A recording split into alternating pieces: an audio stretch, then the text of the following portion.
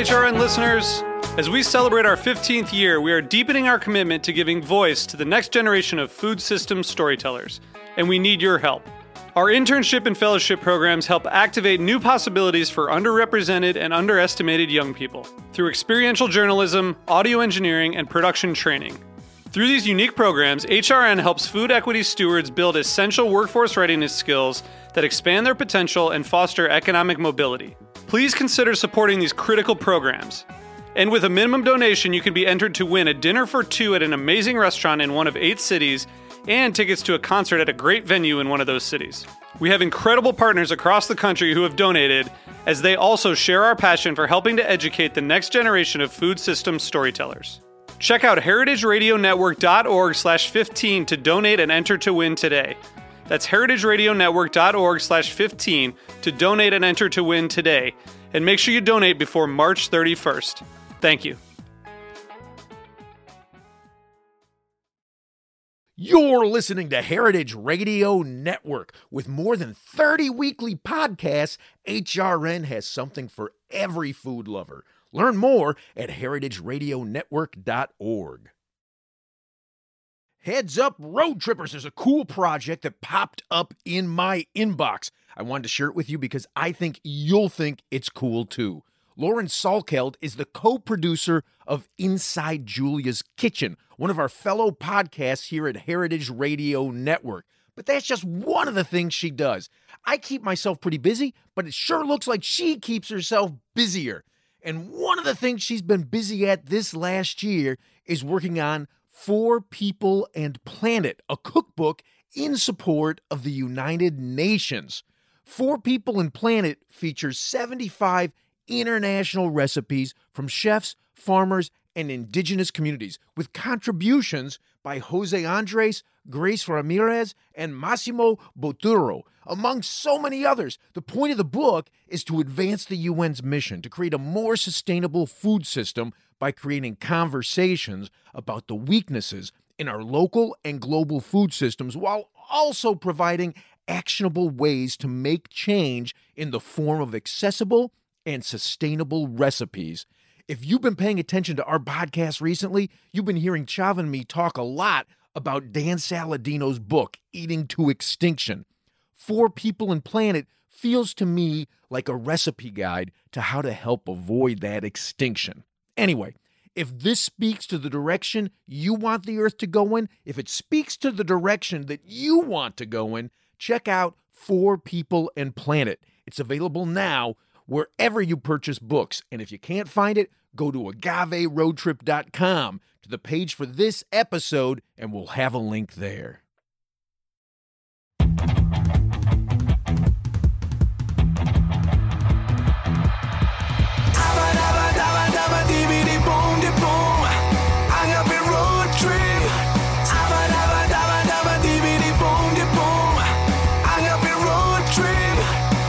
I'm Lou Bank. I am Chav Periban. And I'm Ryan Aycock, the Cocktail MD. And this is Agave Road Trip, the critically acclaimed award-winning podcast that helps Greencakes bartenders better understand agave spirits in rural Mexico. And cocktails.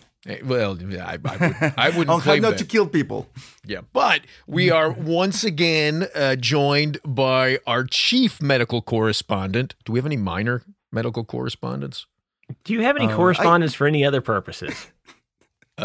Yes, we do. Whenever we fight over tequila and mezcal, there's John McAvoy. And then, and now we also, whenever we talk about Chef Rick Bayless, we have Chef Rick Bayless as our Chef Rick Bayless correspondent. Oh, okay. And also, now that we're talking about Cristalinos coming soon, we have an expert in the matter that'll be interviewing. So that's another correspondent, I'm guessing. But today we have our chief medical correspondent, Dr. Ryan Aycock. Cocktail MD, Ryan Aycock. And he's here to talk to us today, Chava, about activated charcoal. Did I do that right? Sure. So Sure. let me get this straight before we even start. So activated charcoal, the only reason why it's in my mind is because when I used to be a kid and used to go to Costco, they have like the new filters for water with activated charcoal. That was a thing, right? Yes. That's funny. I love that is your touch point with activated charcoal. For me, it's the 2 times that I have had explosive diarrhea in Mexico where I took activated charcoal pills and it made everything better. Really? Yeah. Okay. So I mean, like for both of us, our experiences with activated charcoal have been medical and technical, and both fortunate in a capacity. So, are we gonna have any disclaimers? Are we gonna talk about activated charcoal? What's it gonna happen today? Yeah, I think the reason we decided on this topic was because of the tendency of certain bartenders to put activated charcoals into drinks to give it a black color. And so this is just about making cocktails black. Yeah, that's what set off this lecture. Then, of course, we're going to talk about what activated charcoal is and what it's used for and what it really shouldn't be used for. So, perfect. All right, so let's talk about what activated charcoal is. If you take any kind of carbonaceous substance, so things like wood or things like coconut shells, and you heat it to a high enough temperature, you're going to turn it into charcoal. And charcoal's been around for thousands of years. But you can activate that. What that means is you use some kind of chemical treatment or use some kind of heat and steam treatment, and then you corrode the internal surfaces of that charcoal. So now you've got a much higher surface area. So currently, activated charcoal, if you take like 50 grams of medical activated charcoal, that's the surface area of about 7 football fields. And that's a lot of surface area to start absorbing materials. So literally the whole activated part is just there's a lot smaller particles, larger surface area. Not just the particles, just the surface area itself is larger. But yeah, that's the activation is you take charcoal and then you treat it with either chemicals or steam heat, and now all of a sudden you've got a larger surface area. Got it. Okay, yes. Keep going. So that's the whole purpose. So now you've got this adsorptive surface, and you say the word adsorptive, AD, not absorbent, because there's this physics of van der Waals forces that use in attracting particles, and you don't need to worry about that. Just the biggest thing is it's slow down, Doc. Right. One more time. What was that? So technically speaking, activated charcoal is not a sponge that just holds on to things like you think a sponge would. It doesn't absorb them, it adsorbs them through what's called van der Waals forces. This is how a gecko is able to... Van der Waals forces. Got it. I'll find something. Keep going. Well, I think you can understand this, Lou. It's how a lizard sticks to things when it climbs up a wall. What about spiders? I don't know, maybe, but it's the physics of how small things attract each other. So lizards don't have sticky feet. They have feet that have small enough little buds on them, so that means that it has van der Waals forces that can hold it to a wall. Whoa, that's so cool. I am definitely going to link to Spider-Man for this episode, but keep going. Yes, so that's how activated charcoal works. It basically sticks to things through these van der Waals forces. So Chava, you used activated charcoal. You've seen it in things like Brita pitchers, which is how a lot of us have activated charcoal in our house. Lou, you've seen it in diarrhea treatments. And really, activated charcoal gets used a lot for things like certain toothpaste, and it gets used in gas masks, and it gets used for weight loss supplements. And for my purposes as a physician, we use it occasionally in poisoning. And so, you mean if you want to poison someone? No. You went the opposite. You went the So, okay. I talked about this large surface area in activated charcoal and that it can hold on to stuff. And so if you think about large organic compounds like acetaminophen in a Tylenol overdose, that'd be a great time to use activated charcoal. So if someone overdoses on Tylenol and they come to the emergency room right away, we have them drink activated charcoal, and then hopefully we can bind all of that acetaminophen so they don't get the toxic effects from that poisoning. And how do you administrate it? Just as pills? Yeah, so it's a liquid. So it's this canister of liquid activated charcoal, and then in our cases, we also put sorbitol in there, so it gives the patient diarrhea as well. So it binds all the acetaminophen, and then they poop it out. And just takes it off the system as fast as possible. That's the theory, and we'll get into the reality of it. But yes, that's the theory, is that you drink activated charcoal after a poisoning, and you help mitigate some of the effects because the patient can't absorb their Tylenol overdose. That's all well and good in theory. Activated charcoal works on large organic molecules, but it does not work on small organic molecules like ethanol. So you can mix ethanol and charcoal together, and you're not going to get any of the absorptive effect on the ethanol molecules. And that's why it works as a coloring agent in a cocktail. Because otherwise it will be just trapping the ethanol, and it wouldn't go into your bloodstream. So it will be a perfect cocktail to never be drunk. Correct. So, like, if you can mitigate the effects of ethanol, but that's not what that's not what charcoal does. You're still going to get the charcoal, and you're going to get the ethanol separately. Okay. So it does nothing. It does. So if I have my explosive diarrhea and I have this charcoal cocktail, is it going to help with the diarrhea or not? Yeah. It might. And we need to talk about the amount of charcoal that you need to take for diarrhea. So there have been a couple of studies that look specifically at activated charcoal and diarrhea. And the amount that the researchers came up with was 250 grams every 8 hours to treat your diarrhea. And I should preface that by saying in the medical field, we use 50 grams. So now you're talking 5 doses of this large volume of activated charcoal every 8 hours. So that's a ton of activated charcoal. But is it, you keep talking amongst yourselves. I'm going to go grab my bottle because I keep it near me at all times. Hang on. Bottle of what? Of the activated charcoal. Oh, Lord. Okay. So anyway, that's a lot of cocktails to be consuming. So again, like as every time we try to think of an alcoholic medical application, tends to be too much alcohol for the very little benefits of whatever is attached to it. Well, in this case, you're not going to get any benefit because the activated charcoal is not even going to touch the ethanol.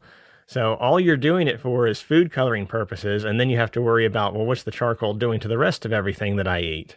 Yeah, okay. But there's not such thing as a possible activated charcoal overdose. Probably not, because your body's not going to absorb that activated charcoal into your bloodstream. So all you're going to do is let it sit into your gut until you eventually poop it out. And that's why we put sorbitol in the medical field. We put sorbitol with our activated charcoal. And so for Lou, if you're trying to use activated charcoal for diarrhea, hopefully it does not have sorbitol in it, because you just defeated the purpose of what you're taking it for. That's a real, okay, so what I've got here, it says I should take 2 capsules, and that's 105 milligrams. Milligrams? So that's not, you went grams. Yeah, you went 250 Oh, I'm sorry, grams. 100. Oh, well, hang on. There's no way that that's 100 grams. Well, I mean, hell, let me just show you. There's no way that that's more than milligrams, right? I mean, it's just this little guy. Well, it could be. Oh. So most medications, when you look at it and it says that there's 50 milligrams in this capsule, most of what you're consuming is just like talc and sugar and just additives that have nothing to do with that medication. Oh, actually, I'm sorry. The 2 capsules have 520 milligrams together. So I need to take 20 of them is what you're saying, so every 8 hours. You would have to take a lot of those capsules in order to hit that threshold of 250 grams. Oh. And the only other ingredient is the non-GMO vegetable cellulose capsule. Yeah, right. That's just a little binding agent to hold everything together in that capsule. Cool. Okay, so like we've explored now a lot of the medical uses of the activated charcoal, but I guess we're here more for its aesthetic capacities. So I'm guessing that to make food and drinks black, it's not an easy task. There's not a lot of options you can use. Right. So about the only other natural option out there is Lou, squid ink. Yeah, it's what? Squid ink. Pudding. Squid ink, sure. Squid, yeah. Oh. Well, there's got to be just straight up black food coloring, too. There is. So that, yes, you can get an artificial black food coloring, which, again, there's people who don't want artificial anything in their food or beverage. So the squid ink is the only naturally occurring black substance that I know of that you can put in your food. But activated charcoal started getting used probably a decade ago to make these really black, like funny looking drinks. And then now the FDA has since banned it. So you can no longer put activated charcoal in your food substances. Yeah. Did I miss this while I was grabbing my pills or checking on the dogs?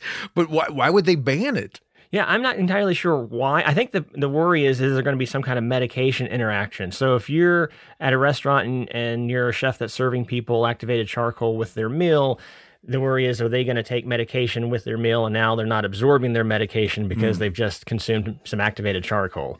Oh.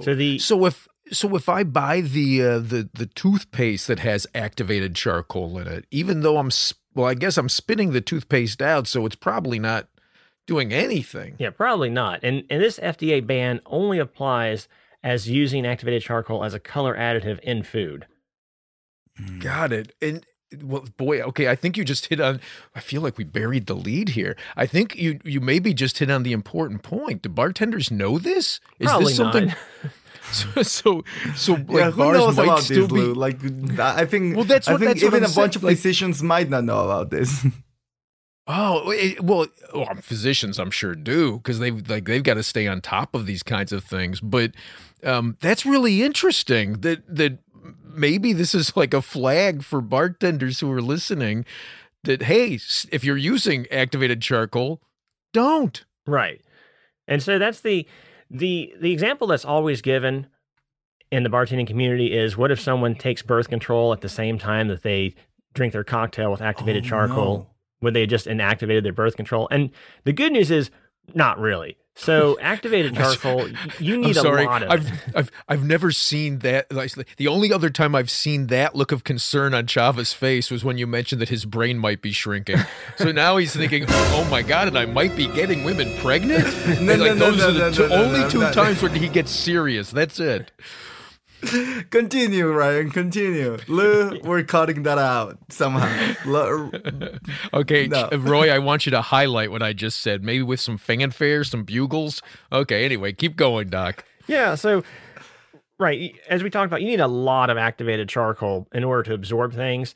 And so having a little bit in your cocktail drink is probably not enough to absorb the birth control and inactivate it. And there have been a couple of studies specifically by OB-GYNs looking at women who take their birth control and consume activated charcoal at the same time, and then measuring their blood levels to see how much birth control got in there, and really makes no difference. You're not gonna throw off your birth control regimen by drinking a cocktail with activated charcoal in it. There's just simply not enough charcoal in there.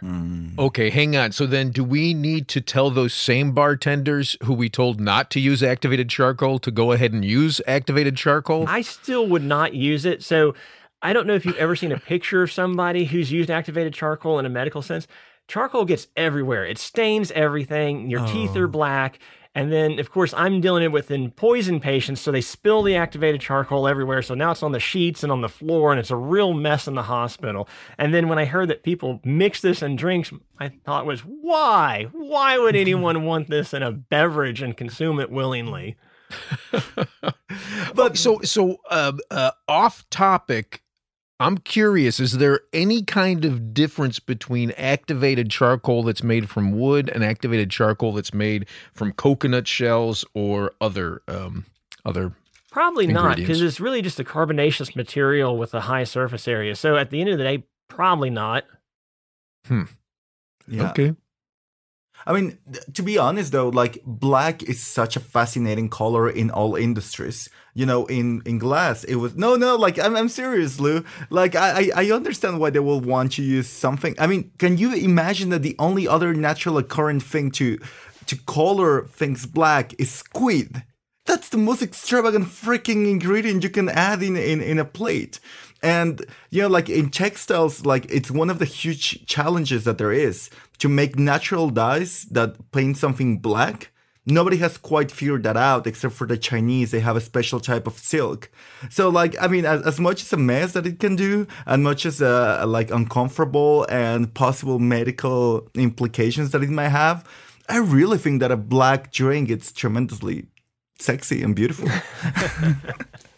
That is just so freaking weird. I suspect you are in the 1% of the 1% of people who go to bars, Chava, in terms of your excitement about finding a drink that is this color.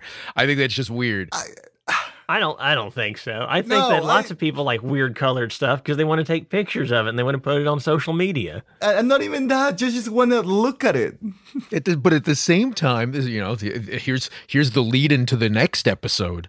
At the same time, you've got this obsession now with making things totally clear, right? I mean, that's the whole point of the Cristalinos. It's sort of the opposite of what we're talking about here. But that's... And yet, hang on.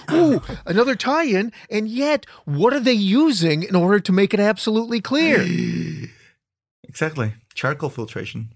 Charcoal filtration. Is it the same charcoal, Ryan? I'm guessing it is. It has huge surface area. Therefore, it's able to... All the different elements that might be added using wood, they stick to the charcoal. So yeah, it makes sense. So there's already charcoal used in the production of alcoholic beverages, namely in vodka. So high premium vodkas, after they go through their 10x distillation process, they'll then take that ethanol and pour it through the equivalent of a Brita water pitcher, and then strip out any remaining congeners that are there. So that way you get the most purest ethanol vodka imaginable. That's also how Bacardi works, and that's also how the Lincoln County process works for making Tennessee whiskey. So Jack Daniels goes through activated charcoal as well, which is why Jack Daniels is such an easy to drink whiskey, because it doesn't have much flavor at the very end of it. God bless you. And then they just add food coloring to make it that color? No, then it's set in charred oak barrels, just like bourbon. Gotcha. Yeah. So hang on a second then. If I make a margarita and I put it in a Brita water pitcher, and it gets filtered through activated charcoal, do I end up getting like a clear margarita? Not necessarily. Not really, no. It's not going to strip out all the coloring. If I filter it 10 times through a Brita, will I? Like, is it just a matter of maybe? I'll give is this you a an maybe. experiment we're going to need to try when we're down there in that sounds like a October, great Ryan? experiment for you to do, to make a margarita and then pour it 10 times. Yeah, let us know the effects 1 hour from now after it's finally dripped through. Yeah. So I think that's about it. No, guys? Like, do you have any other questions, Lou, about charcoal, activated charcoal, black drinks, anything? You want some recipes that we can send to your house? Any other experiments we want to commission? No, I think that's it though. Now I'm fascinated with the idea of jumping into one of these Ornos and pulling out the charcoal that they've just, or the wood that they've just used that's now become charcoal. And do a Cristalino with that?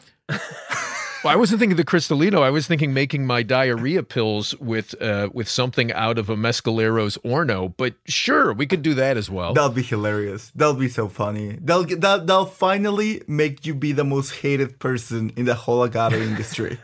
And I think you really need that title in your life. Okay, I'm down with that. Okay, cool. Well, guys, thank you very much for entertaining this episode. See you soon. Thanks for having me. Adios. Hasta pronto. This has been Agave Road Trip, the podcast that helps gringo bartenders learn about agave spirits. Your hosts are Lou Bank and Chava Periban. Sound engineering by Roy Sierra. Theme song performed by Gabriel Oliveira and Mark Rico. Sign up to become a road tripper and listen to more episodes at agaveroadtrip.com. If you enjoyed this podcast, please let us know. And if you hated it, recommend it to your enemies. You can also find us on Facebook and Instagram. Lou is in charge of our social media, so if he happens to sound like an old man, forgive him. He is one. Agave Road Trip is a production of 10 Angry Pitbulls, Inc. Agave Road Trip is powered by Simplecast. Thank you for listening to Heritage Radio Network. Heritage Radio Network is food radio supported by you. For our freshest content, subscribe to our newsletter. To subscribe to the Heritage Radio Network newsletter, enter your email at the bottom of our website, heritageradionetwork.org. Connect with Heritage Radio Network on Instagram and Twitter at @heritage_radio. You can also find Heritage Radio Network at facebook.com/Heritage Radio Network. Heritage Radio Network is a nonprofit organization driving conversations to make the world a better, fairer, more delicious place. Heritage Radio Network couldn't do that without support from listeners like you. Become a part of the food world's most innovative community today. Subscribe to the shows you like, tell your friends, and please join the Heritage Radio Network family by becoming a member. To become a member of the Heritage Radio Network, click on the beating heart at the top right of our homepage. Heritage Radio Network can become addictive. Programming you here on Heritage Radio Network can drive you to eat, drink, and listen to more programming on Heritage Radio Network. If it drives you to drink, please do not drink and drive. Drink responsibly, eat responsibly too, and listen to Heritage Radio Network responsibly. To listen to Heritage Radio Network responsibly, wear protective earbuds. While wearing protective earbuds, do not drive or walk. Sit in a comfortable chair. If that comfortable chair has a hard seat, please remember to get up and stretch every 30 minutes. If you get up and stretch every 30 minutes, do not stretch beyond your abilities. Stay within your defined stretching capacity and consult a doctor who specializes in stretching. If you do not have a doctor, listen to all the shows on the Heritage Radio Network. There has to be at least one doctor among the Heritage Radio Network podcast hosts. Thanks for listening. Agave Road Trip out.